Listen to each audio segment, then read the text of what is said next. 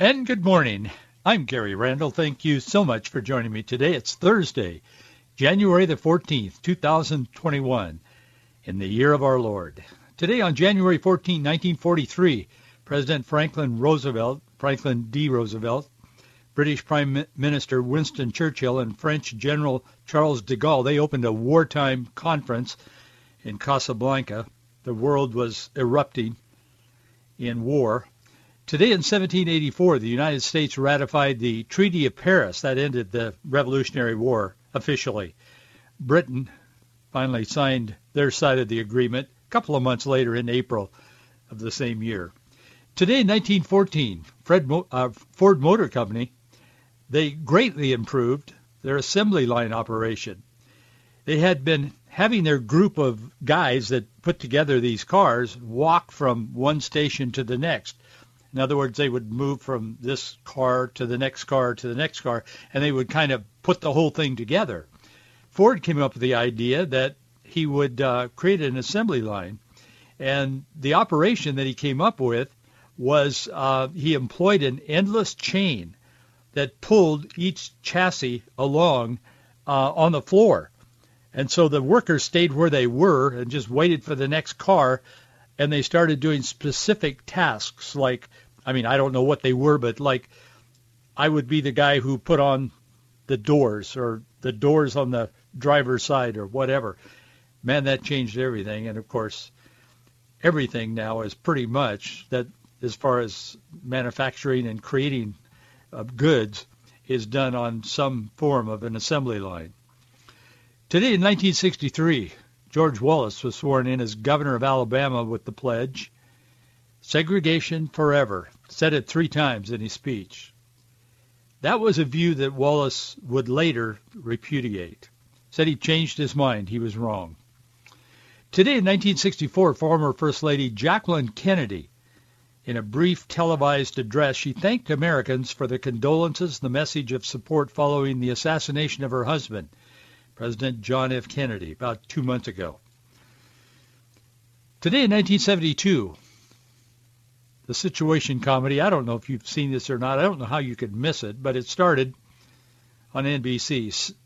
Sanford and Son, starring Red Fox. That thing is still in reruns. It's all over the cable and the DirecTV and all that.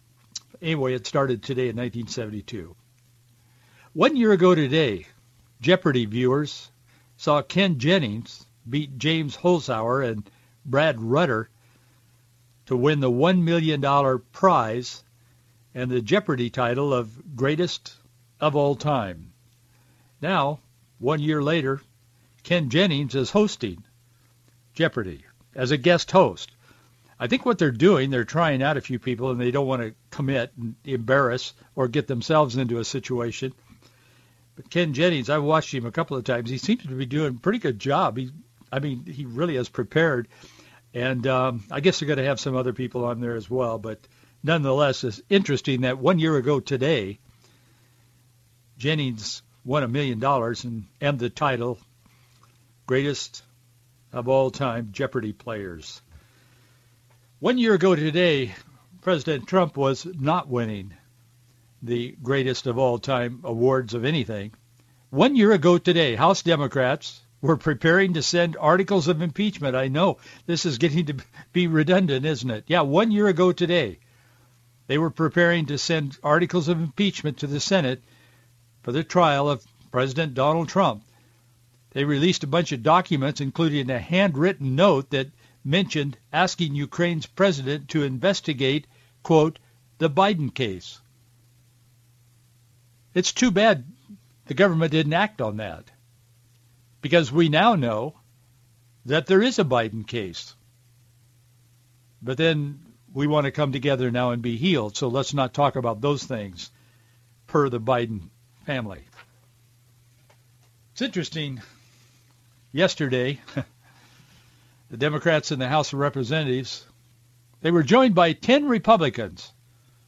They voted to impeach President Donald Trump for a second time, actually for a third time, because there was a movement actually before he became president. Maxine Waters and some of those people way back 4 years ago, They were trying to get an impeachment started before he entered office. Before he could unlock the door, walk in, and put his pencil on the desk, they were trying to impeach him. And then the second time, of course, was a year ago, and now again yesterday. The impeachment yesterday alleges that the president incited an insurrection that resulted in the breach of the U.S. Capitol on January 6th. I found it interesting that not that they would try to impeach him again. I mean, that is to be expected. If he were going to be in office another month, they would probably, Nancy Pelosi and others would try to impeach him again. I mean, the hatred runs that deep. This isn't about love of country. It's about hatred of Trump. But I noticed that there were 10 Republicans who voted with the Democrats. I looked at the list. I'll tell you who they were. The 10 Republicans were Liz Cheney from Wyoming, John Katko from New York, Adam Kinzinger from Illinois, Fred Upton from Michigan, Jamie Herrera Butler from Washington, Dan Newhouse from Washington, and Tony Gonzalez from Idaho, Tom Rice from South Carolina, David, I think it's Valdeo, I think that's how he pronounces his last name, from California, and Peter Meyer from Michigan. If you look at this, of the 10 Republicans that joined the Democrats to impeach President Trump, 20% of the Republicans were from Washington State, 2 of the 10. Republican Representative Jim Jordan was not one of them. He went off yesterday on the floor. He said Americans are sick and tired of the double standard. They are so sick and tired of it. Well, indeed we are. He said it's not about impeachment anymore. He said it's about canceling the president and anyone who disagrees with them. Absolutely true. That's where we are in America today. Peter wrote in 1 Peter chapter 3, verse 12 and 13, "For the eyes of the Lord are over the righteous, and his ears are open unto their prayers." Let me say that again. For the eyes of the Lord are over the righteous, and his ears are open unto their prayers. But, Peter wrote, the face of the Lord is against them that do evil. And who is he that will harm you, if ye be followers of that which is good? I've mentioned this before on this program, but it was an interesting interchange between Abraham Lincoln and someone in the crowd. Someone asked Abraham Lincoln, as they were just plunging America into what we know as the Civil War, they said to Lincoln, they said, "Mr. President, do you believe God is on our side?" And Lincoln's response, I think, was so noteworthy and certainly worth repeating. He said, that's not the point. He said, the greater question is, are we on God's side? And I think that's what Peter is talking about here. He said, who is he who will harm you if ye be followers of that which is good? I think we need to focus, and I believe most of you who are listening do, but each of us need to focus as we walk through this unprecedented time in America, in our culture, and it trickles all the way down to our communities, our neighborhoods, and yes, even our families. There is disagreement. There is a great divide in America today, much like that of the days of Abraham Lincoln. But I think the thing that we need to focus, not on this fake healing thing that Biden and all these people are putting out there now. I mean, everybody's talking about, even Nancy Pelosi, she gets that kind of a prayerful sound in her voice. I mean, it doesn't sound prayerful to me, but it's an attempt at prayerfulness and piety. And she talks about how she prays for the president and his family every day. She was talking about that just Monday of this week again.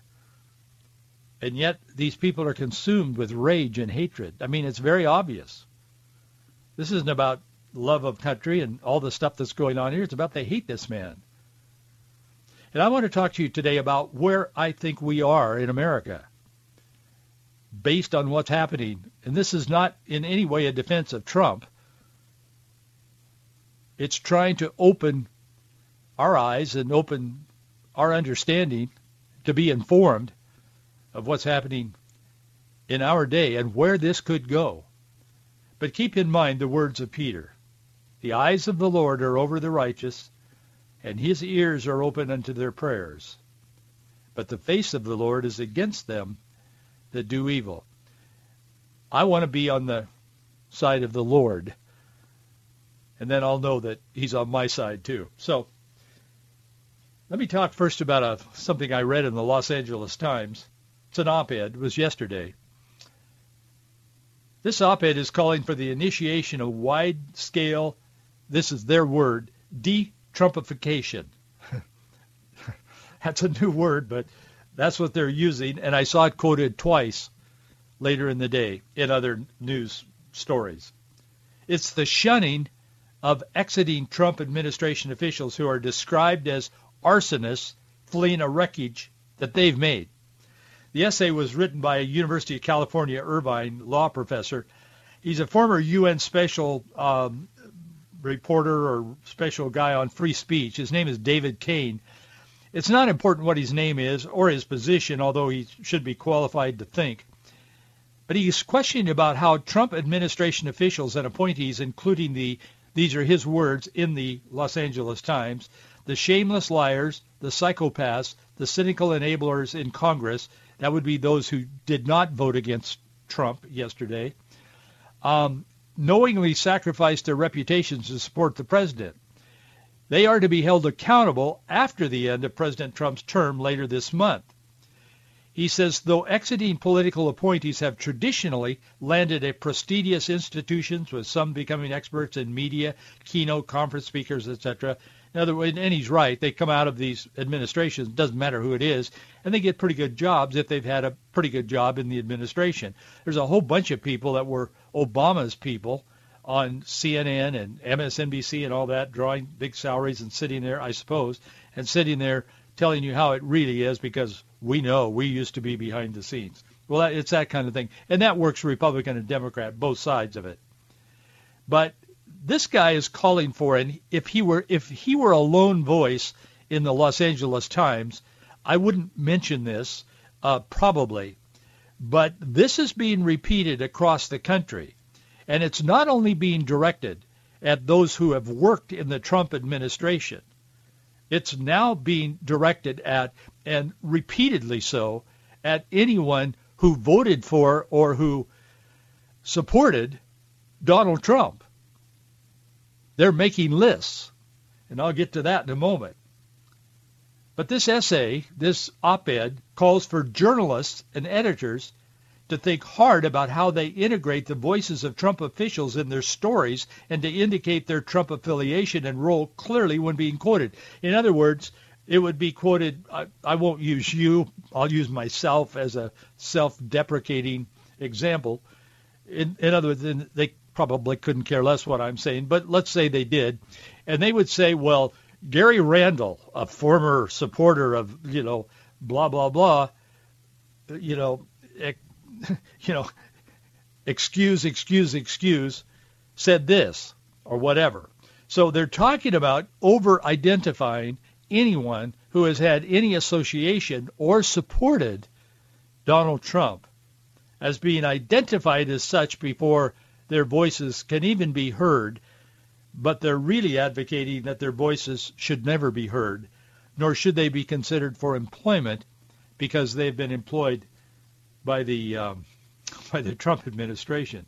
This K goes on and on and on, and I'm making the point that the LA Times journalist didn't write this, but they approved it, or it wouldn't be in their newspaper. He says, in concluding his paragraph, he kind of seeks to ensure the reader that his propositions are not primitive. He said this isn't an old-fashioned approach to this. He said, quote, shunning, that's what the Amish used to do. Shunning may sound primitive, but he said it's not. He said it can be a way to reinforce democratic values. He goes on and on and on. Well, last Thursday, the Forbes magazine op-ed warned companies about hiring fabulists from the Trump administration. They said, let it be known to the business world, hire any of Trump's fellow fabulists above. And they had a whole bunch of pictures of people, Ted Cruz, a whole bunch of guys that they have identified as, dangerous because they supported Trump. Forbes will assume that everything your company or your firm talks about is a lie if you hire former Trump supporters. I'm not kidding you. Forbes magazine. There's Randall Lane. He's a chief content officer. He was writing this article. Also last week, the Lincoln Project, that was those guys that organized to try to defeat Trump in the election. They announced that they're building a database of Trump officials and staffers with the intention of holding them professionally accountable for supporting the president. Last month, December, I mentioned this on this program. I'll mention it again. The Washington Post wrote a lengthy essay, and they encouraged the media to, yes, they used the word shun Republicans who questioned the election results. The Washington Post. The essay itself admitted promoting a radical approach, yet they said we stand by it. It's the only way to safely proceed with live interviews with Republicans who may be carrying a dangerous conspiracy theory that will spread like a virus on the air. Boy, I'll tell you, Washington Post published an essay comparing denying election results to denying the Holocaust. They went on to make their point. It's like those who deny the Holocaust. They're the people that are just like anyone who supported Trump. We would not allow, the Post said, we would not allow a Holocaust denier to speak on evening news programs or have free reign on social media. Old and new media alike, I'm quoting them, should no longer give a platform to these dissimulations, starting with Trump's people.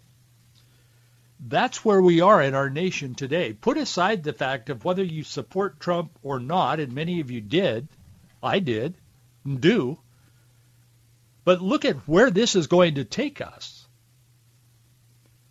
But it also has infected the Christian community, the evangelical community. And I want to talk with you a little bit about that today because you need to be informed. We all need to be informed, and that, of course, is what we try to do on this program. I got this message yesterday, an email from someone who made a donation to our ministry. Dear Gary, I so appreciate your calm tone. Well, my calm tone. I'm not always calm, but thank you. Voice of reason, biblical viewpoint in this turned upside-down world we live in. It's past time to set the trumpet to our mouths, but you're already doing it.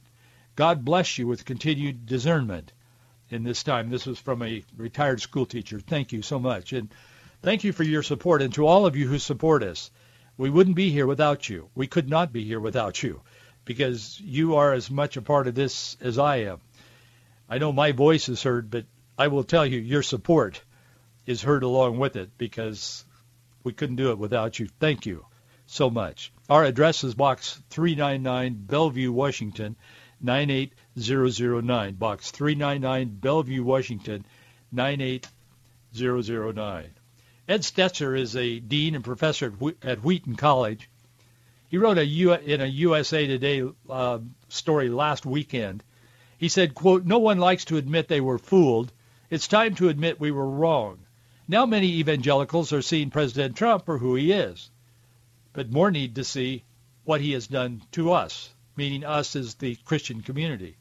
It's time for an evangelical reckoning," he says, in that he also leads the Wheaton College Billy Graham Center. Billy went to college there, as you probably know.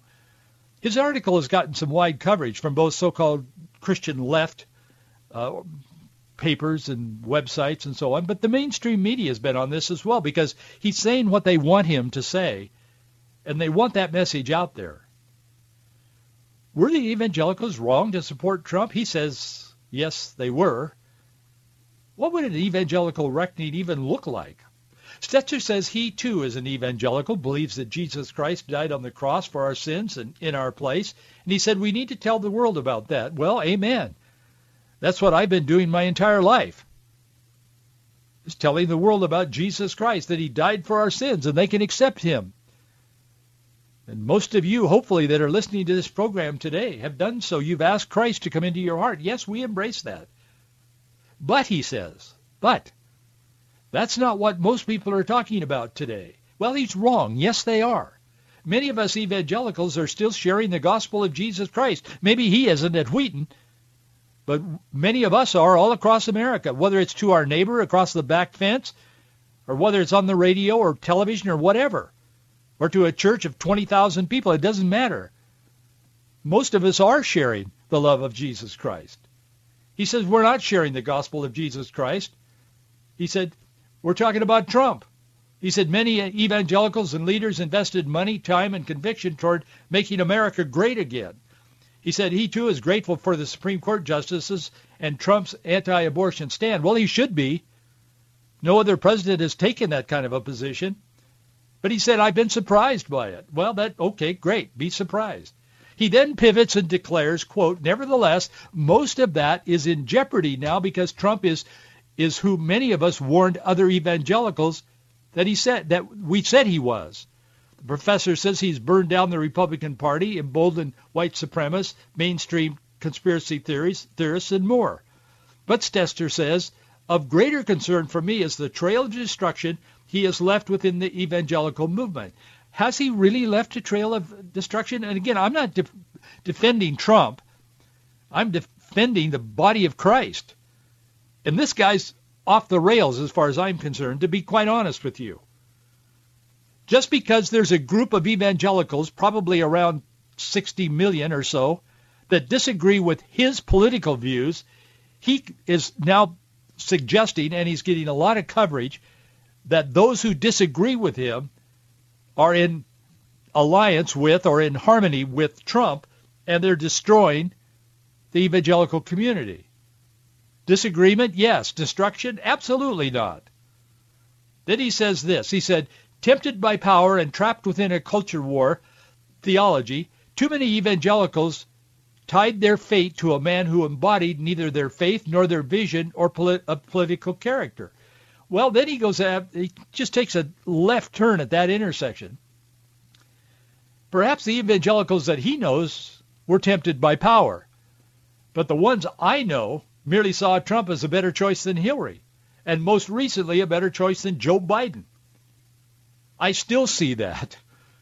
Not voting is a non-option for biblical Christians, and I would raise my hand to speak to the professor if we were in class regarding evangelicals who voted for Trump as people who tied their fate to a man who embodied neither their faith. Number one, we didn't tie our faith to anybody but Jesus Christ.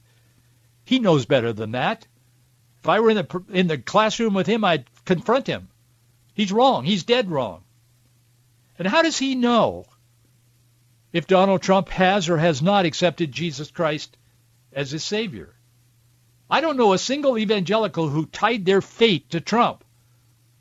They simply chose him over Hillary and over Biden. And we did so with a lot of thought and prayer. Does the professor know for sure that Trump does not share our faith in Christ? Has not asked Jesus Christ to forgive his sins and acknowledged him as Lord and Savior, risen Savior? James Dobson, Franklin Graham, and a number of other respected, trusted evangelicals, they know Trump personally. They're with him a lot. They say otherwise. They say he has accepted Jesus Christ as Savior. But should we be arguing about that publicly? Stetzer claiming that he and his circle of evangelical friends have seen this reckoning coming for months and years, and how they've tried to help evangelical movements steer away from Trump. But now we must face the reckoning. He said there's three reasons. One, far too many have tolerated egregious behavior. We haven't tolerated it. There's egregious behavior on all of the candidates. So what do? Not vote? I don't think so. Number two, he says, far too many have failed to live up to their promise of speaking truth to power. He's suggesting again that Franklin Graham, Pastor Jack Graham of 20, 30,000 person church, Tony Perkins, Jim Dobson, Mike Pence, Pastor Robert Jeffress, and a whole bunch of other people whom you probably know their names. I do. He's saying that they're in constant contact with Trump, and they're all intimidated, and they're afraid to share their faith, their gospel of Jesus Christ in his presence. He'll be held accountable for that because that's what these guys have been doing. They've been sharing their faith with this man because he needs a Savior. He needs Jesus Christ. And thirdly, Stetzer says all of us have failed to foster healthy political discipleship. And then he goes in, and I don't have time to go into all of it. It's very long. But I would encourage you to go to faithandfreedom.us, faithandfreedom.us, and read our article and its source. You can go to these various sources of what I'm talking about right now. But then he goes into this whole message, this sales job on social justice and how it touches every one of our lives. And he talks about social justice, and that's his agenda. It's because Trump did not support, and neither do I, the social justice movement of the religious left. They're for open borders.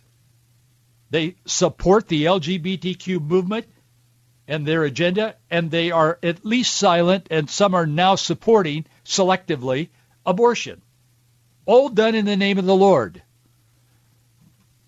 Last week, Vanessa Williams of the Washington Post, she wrote a long article about the issue of Trump and Christians and how could Christians compromise their faith and all of this kind of thing to support him. Jim Wallace is the leader of this movement on the left. Tony Campolo, Rob Bell, and a bunch of other guys, they're advocating for so-called same-sex marriage, all this stuff. This guy is dead wrong on where he's coming from, but he's influencing people. In the article that I wrote today, I also sourced an article written by Eric Metaxas. He's a best-selling author. He wrote the most recent best-selling book is If You Can Keep It, The Forgotten Promise of American Liberty, and others. He makes the case, and he makes it strongly. I don't have time to get into it today, but I would encourage you to go there and read what I wrote today and read what they wrote today. He talks about a similar article in Christianity Today. Well, that's kind of where we are in our culture today, but we'll keep talking about it. We'll stay informed. We'll be discerning. And we'll be sure that we stay on God's side. Thank you for being with me today, and thank you for your support. We need it. We'll look forward to seeing you right here tomorrow.